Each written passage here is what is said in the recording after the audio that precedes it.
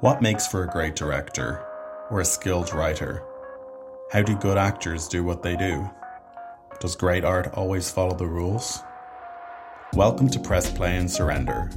I'm your host, Owen McQuinn, and I'm an Irish filmmaker and actor. This is my chance to speak to artists of all kinds, as well as industry players, from up-and-comers to established talent. It's a space for in-depth conversation, where personal insights and unexpected tangents are very much encouraged. You're listening to Press Play and Surrender. My guest this week is Ronika Merl. Ronika is a Wicklow-based filmmaker, currently preparing for her debut feature, The Closing. Ronika has written over 20 screenplays, has placed highly in the Austin and Nichols screenplay writing competitions. I was delighted to talk to Ronika today, and I really hope you enjoy our conversation. Hey Ronika, how are you today? Hi, thank you so much for having me on. Thank you very much for You're taking the time. welcome. Thank Very you excited to for be here. being here. I'm really excited to talk to you. You're my fifth guest on the show, Oh wow, that's but great. you're the first person who I've actually never met before, so it's nice to meet you virtually. All right, okay, well that's good. I'm very glad. I'm very glad to be the first person who's a stranger. That's very exciting. Um, Yeah, I'm that's curious really to cool. learn all about you and your process. You're a Yeah, filmmaker, right? You're a screenwriter slash I'm filmmaker. yes. So I'm a screenwriter and director. I am currently based in Wicklow, but I move around a lot. And I've been at this for about 2 years now. So it's been a very exciting 2 years. So Yeah, yeah, just ask me anything. sure. Well, I guess maybe we'll start a little bit about the beginning, where you grew up and what your parents did. Mhm. That's a long story. I was born in India and I grew up there. I was born into like a very secluded mountain tribe. And so I grew up kind of not really in what you'd call normal society. So we were like all of us were goat herders, and we lived, with no electricity and no running water and no, we just lived off the mountain really, which is an exciting way to grow up, I suppose. And then I moved to Austria, and I lived in Austria for 14 years then, and then I moved to Ireland about 11 years ago. So it's been a bit wild, Wow. which fuels the And creativity, I suppose. yeah, no, it's really fascinating. Now, how would you compare living in India to living in Austria and Ireland? I suppose because we lived in such a like secluded, off the grid kind of community, and I lived there until I was 6 or almost 7. So, it was very different. And I suppose it's one of the reasons that I wanted to be a filmmaker because we didn't have a TV, obviously, because we didn't have electricity. But we went whenever we came down from the mountain. It sounds very but whenever we came down from the mountain and we went into the cities and the valleys, all we ever did was go to the cinema. And Indian cinema is, of course, it's a huge part of culture. So for me, going to the cinema, um and Indian cinemas are very different. So like there'd just be like cows randomly wandering in, you know, families sitting on the floor, and Yeah. babies crying, and it was more of a social event rather than going to sit and watch a movie. And there was no chairs. We were all just sitting on the concrete floor with this big projector whirring in the background. So Mm. it's a very different experience. But it was kind of then that I realized that, oh yeah, damn, I'm probably gonna have to do this one day. Um, so that's where it kind of started. And Austria was obviously, it's the complete opposite, really. um, to live in a very kind of controlled environment. Um, so yeah, and I've lived here now for 11 years. I moved here in 2012. So it's my home really. I plan to stay here forever. It's really become my home. And yeah, filmmaking here obviously is incredibly exciting. So yeah, that's my story in a nutshell. Interesting. And so you come to filmmaking, you said, in the last 2 years. It's quite Mhm. recently. And what Yeah. kind of work were you doing before that, or what were your interests before that? I was raising my children. That was my main job in my early 20s. And then I worked for Google. I worked for Microsoft. I worked at Microsoft HQ for a while. So I was in IT. Being Indian, that's the path you have to go. But yeah, I worked in IT for a while. Then I worked in sales for a while. So I was kind of I tried to do the normal job thing, and then I realized that it wasn't going to work out, and had to I had to do what I really wanted to do with my life, which was writing. And then I started writing, and then about 2 years ago I made the jump into filmmaking. Um, so yeah, it was a slow journey to get to the point, but when I then decided that I was going to be a filmmaker no matter what, I was going to be a director. Um, it all happened very, very quickly for me. Yeah, because like Yeah. I was looking up about you online and it seems like you've been in the business for many years, based on the amount of accomplishments you have. Yeah. It seemed like, oh, at least 10 years. So I was kind of surprised to hear just 2 years. But the Yeah. desire was always there. The desire was always there. I think, yeah, like I said, Indian cinema. And then when I was 11, the Lord of the Rings came out. And I think that a lot of filmmakers in my generation are going to pinpoint to 2001, December Yeah, I was also 2001. 11 in Um, 2001. it's yeah, and so it was that moment when the Lord of the Rings came out, and I discovered that this is what film can do to you.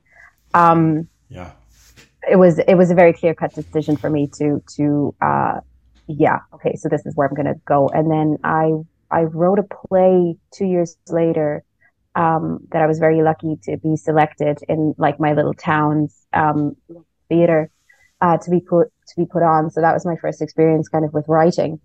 Um, and so yeah, that was my first foray into the world, and then I kind of got busy living life, and then I came back to it uh, when I was 29.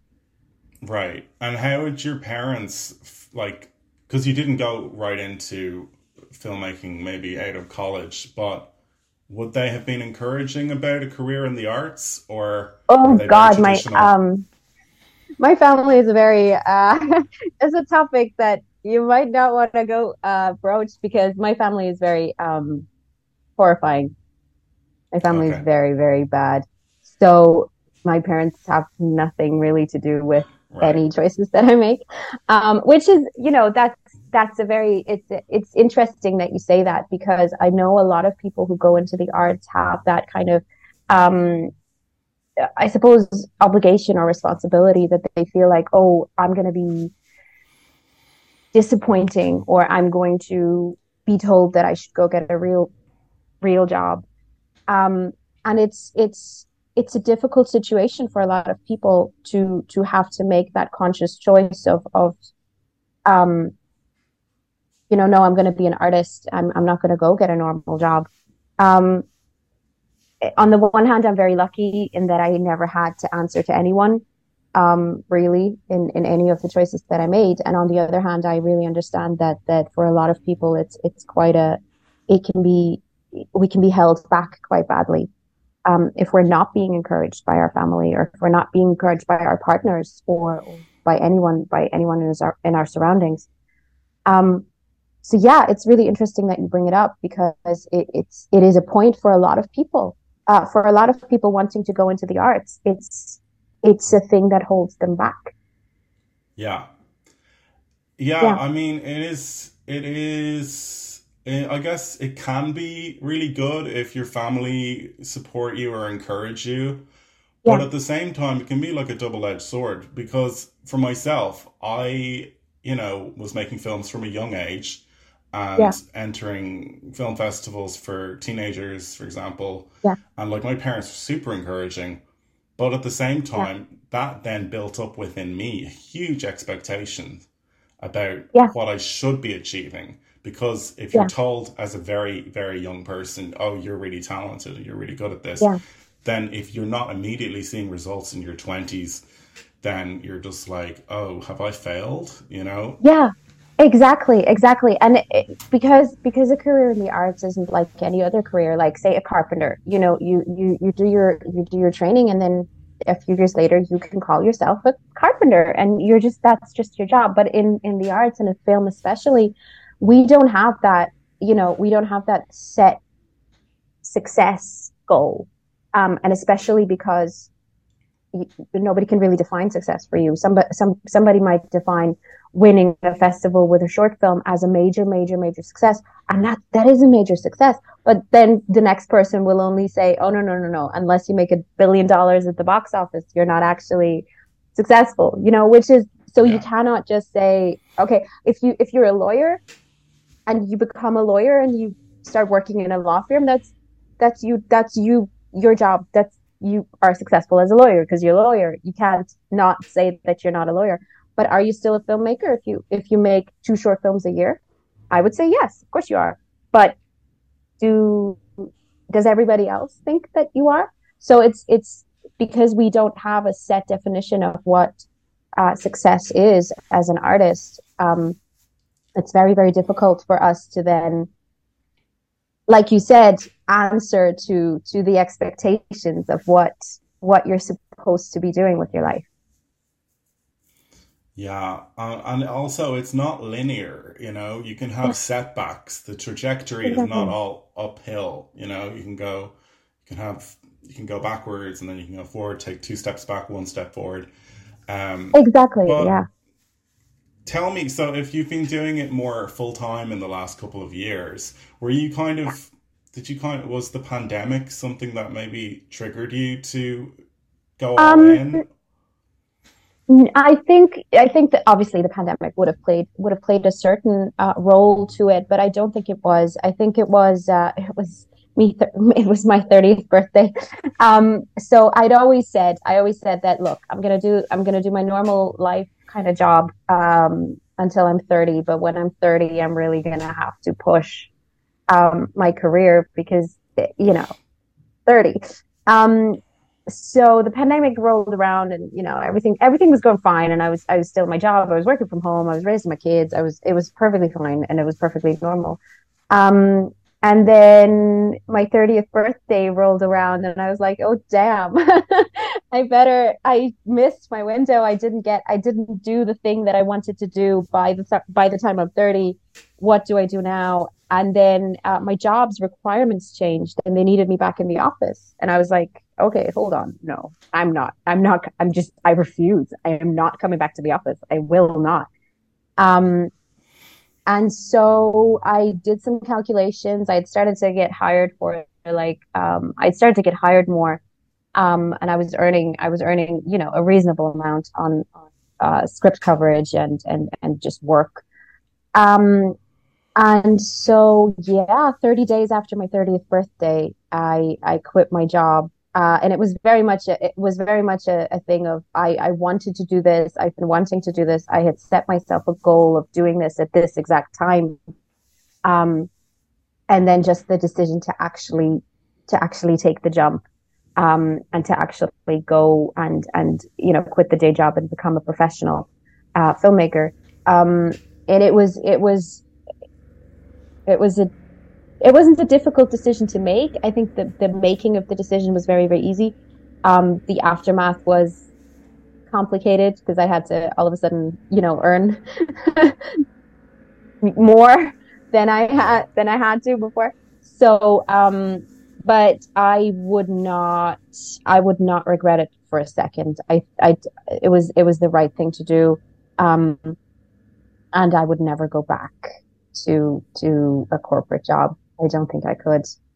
Um, it's just not soul crushing to me. Yeah, yeah. There's so much potential that you're wasting if you're an artist and you're not able to express yourself, you're not able to Yeah, practice. So tell me yeah. then, what does screenwriting, because you've written quite a few screenplays, what does the process look like to you? Like, do you outline, for example, or do you just Mhm. start?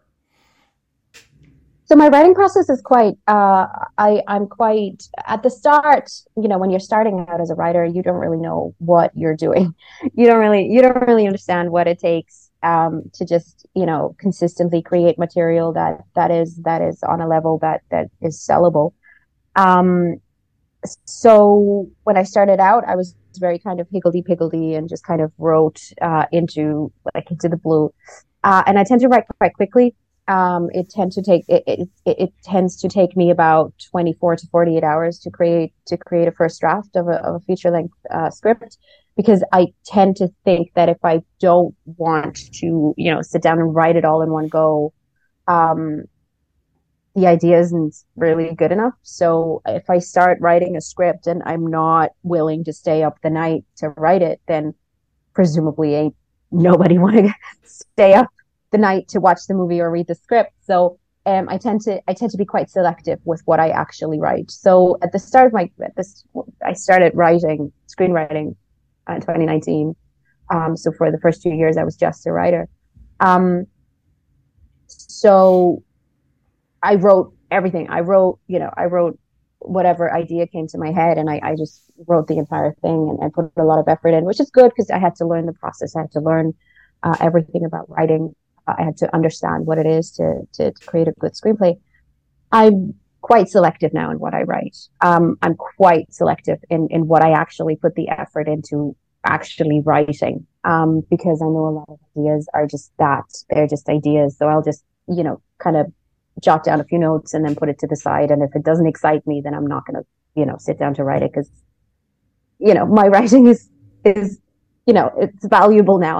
The time that I put in has to lead to something. It has to either lead to production or whatever.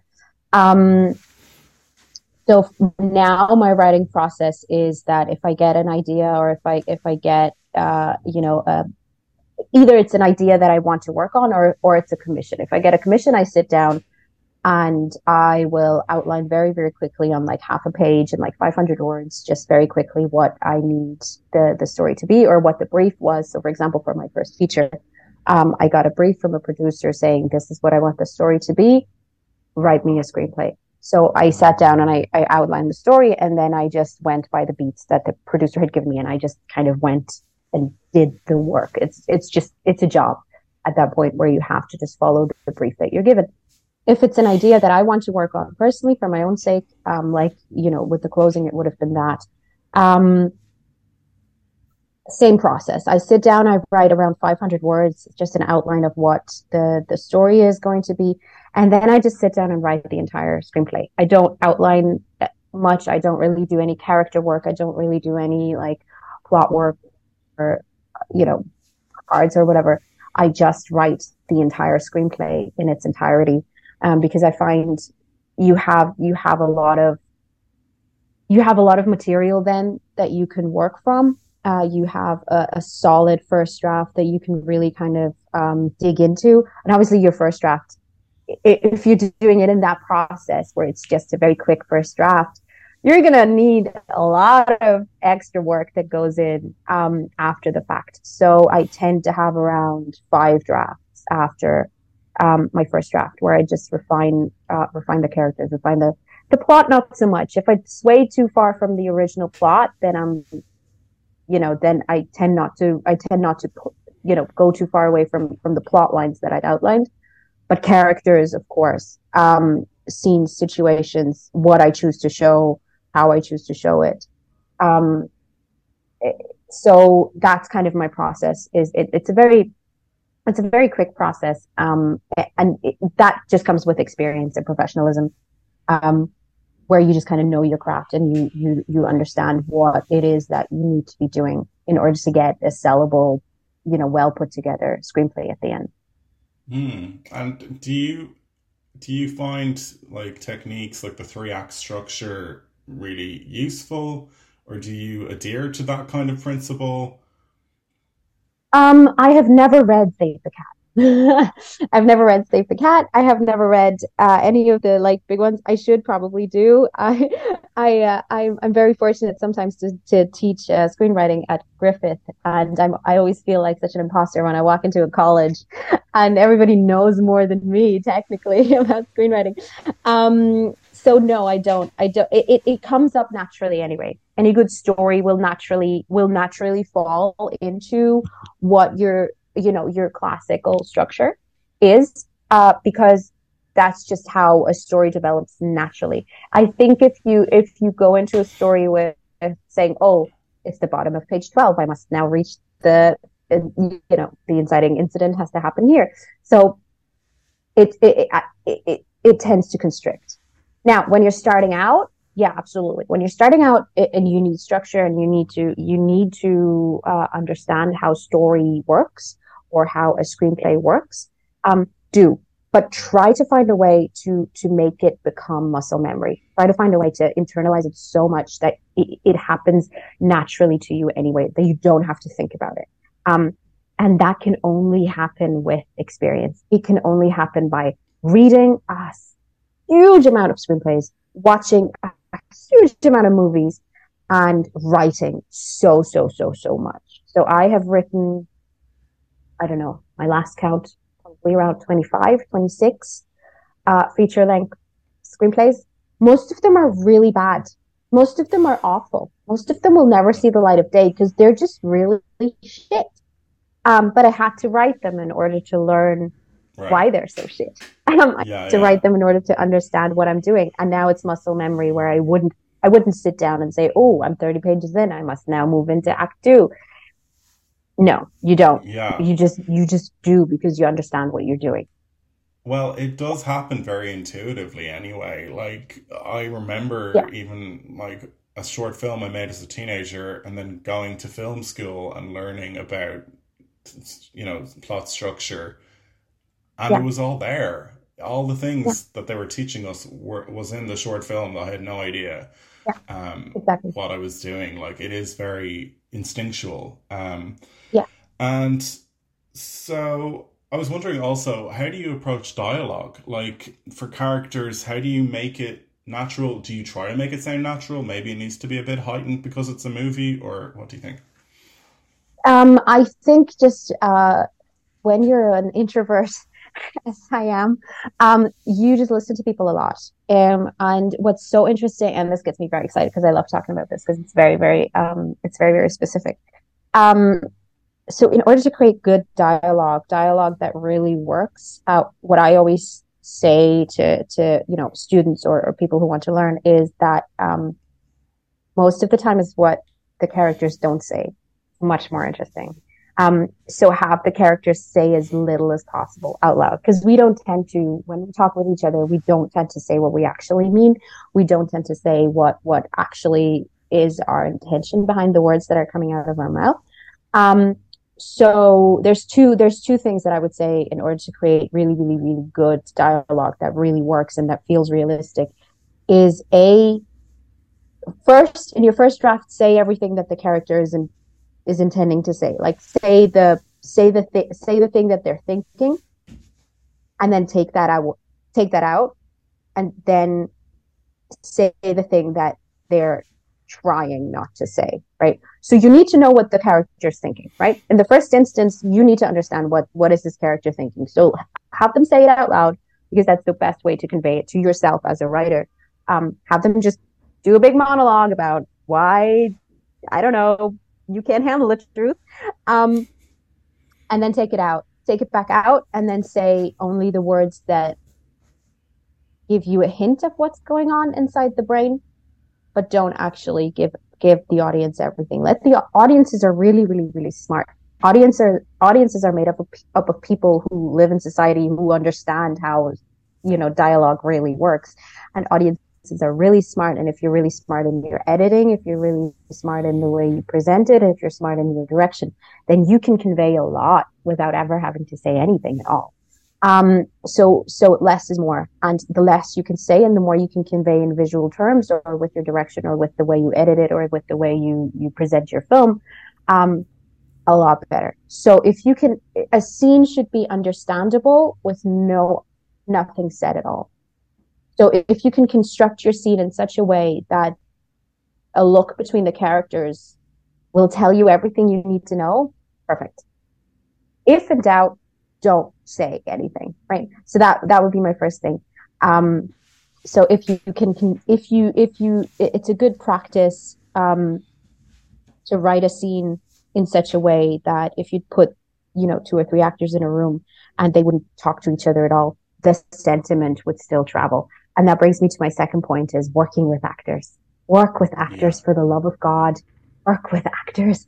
You cannot, even if you even if you don't want to be a director, even if you just want to be a writer, even if you want to be a novelist, I don't care. If you want to be a good writer, you get yourself in a room with actors and make them say the shit that you're trying to write down. Because if your words are unsayable, nothing will ever, it doesn't work. You need to work with actors. Actors are the most glorious um, conduit to good dialogue, because and especially if they're actors who will be honest with you, because find yourself some actor friends who will tell you that this shit is unsayable. I cannot say this. It's gonna break my tongue if I say it. um because actors, obviously, their training and what they are trained to do is to find ways of saying things that work well. um so yeah, those two things is less is more with dialogue. And really, if you have a first or second draft of your screenplay, you do a table read. It is the one thing that is really going to be it's the one thing that's going to be most helpful to you, is getting actors in a room and doing a table read with them, and hearing your words out loud. It's the most important thing. Yeah. No, absolutely. I think the reason why more of that, like table reads, don't happen is because writers are too afraid to hear that it won't sound good, It won't sound real. Yeah. Yeah. And Writers tend to be so precious. And I would say, don't be precious about your words. If somebody says to you that your screenplay isn't up to scratch yet, it's probably because it's not up to scratch yet. yeah, And as writers, we cannot be precious about what we've written down. It's the starting point of the process, not the end point. right. And I was wondering also just about getting your work out there. I mean, you're gearing up to make a feature film now, the closing, right? But Yes. how, for example, do you establish a relationship with your producer or any other people involved? Mhm. This is a very interesting question, because I feel like I haven't done anything. Um, Now I'm quite loud on social media. I'm quite loud in general. I'm quite a loud person. Um, which, that I do with that information, which I will. But I understand that, and this is probably me coming in being not Irish. Irish people, I love you guys so much, but Irish people tend to have this hesitancy towards self promotion. You guys tend to be very kind of, oh, geez, now don't get notions. I don't Yeah, have that. I don't have that filter. I yeah, yeah, wasn't born with that filter of, oh, geez, no, don't don't show off about yourself. Don't have notions yeah, about yourself. And I'm like, yeah, I'm out here having notions. I don't.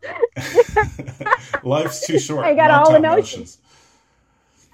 And we should all have notions. This is show business, baby. If we don't have Yeah, notions, then Um, so no, absolutely. So for me, yeah, establishing relationships is quite easy, because I am not afraid to reach out to people and say, hey, I got a thing, and it's gonna happen, and if you want in, then here is your chance. It's not.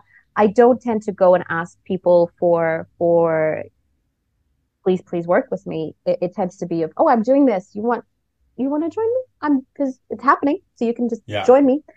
So if you go in with that attitude, then it tends to be a different conversation, rather than if you're knocking on people's doors saying, "Hi, please, can you work with me?" It's not. No, I'm yeah. I'm doing my work, and if you want in, then the door is open. But if you don't want in, then you Right. don't have to.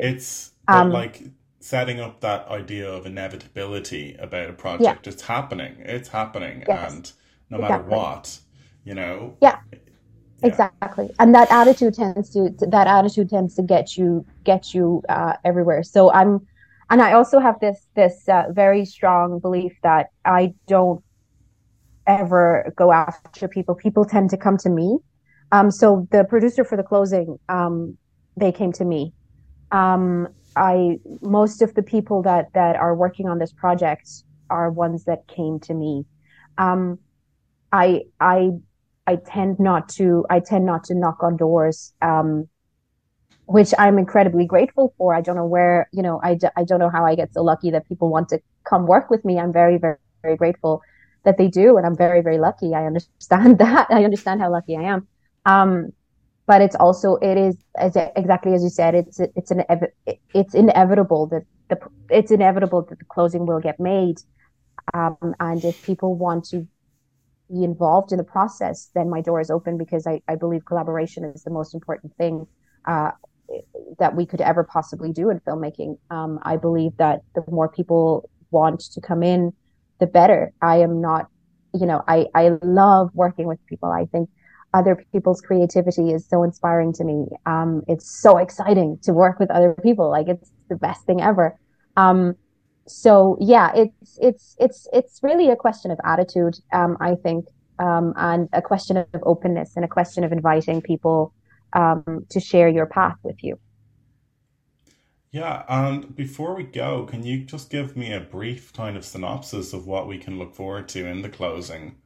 What is the Um, film about, as far as you're yeah, concerned? so yeah, the closing is a thriller set on an island off the west coast of Ireland, and it centers around women who have been held captive there, and a young man who inherits the house that they've been held in, and he must decide, what to do, whether to take the money he's being offered, or whether to help um, with their situation. And in the end, it turns out, you know, he's not their knight in shining armor. And in reality, it's the women's own strength and their empowerment that really gets them out of the situation, or not, or it doesn't get them out of the situation. We don't know. So it's I call it folk feminism. It's a very folksy fairy tale like setting, with very strong feminist and female empowerment um, themes running throughout it. And it's the team around it is so diverse, and the team around it is mainly made up of women. So we have a female producer, we have a female director, we have a female DOP, we have a female associate producer, we have, a lot of the team is made of, our production designers are female. So it's a very female centric film, and a very female centric project, which excites me to no end. Which is very Yeah, it's a very exciting, very good project. And we should be able to release it on streaming services in North America early 2024. That sounds great. It's so cool, especially that you've gotten so many female filmmakers involved, Yeah, because it is so it's really important to have that kind of gender parity, right? it's just, for me, it wasn't even deliberate. It wasn't even a deliberate choice that I was making. It was more of a, again, people came to me, um and were invited in, and I wanted to work with them because they were really, really brilliant people. And then we looked around and we were like, oh, just us girls in this room. So which was a really exciting prospect. Uh, but there's obviously so many talented men working on this project as well. So I'm not in any way saying that it's just women. Um, but yeah, I'm very excited. I'm very excited for the team that we've built. It's a really, really strong team. It's great. Well, best of luck with it. And listen, thank you so much for being on the podcast. It was Thank you lovely to so meet much. you. It was so nice. Thank you so much for having me on, and I'm looking forward to hearing it. Great. Thanks, Ronika. I'll see you again Thank soon. you. So that was me talking to Ronika Merl. I had a really good time chatting to Ronika. She brought up some really interesting points about screenwriting. It was really great to dig into that screenwriting technique that she's developed. And I hope to have more similar conversations with writers in future where we really parse out the process. This has been Press Play and Surrender. Thank you for listening. Please consider subscribing wherever you find your podcasts.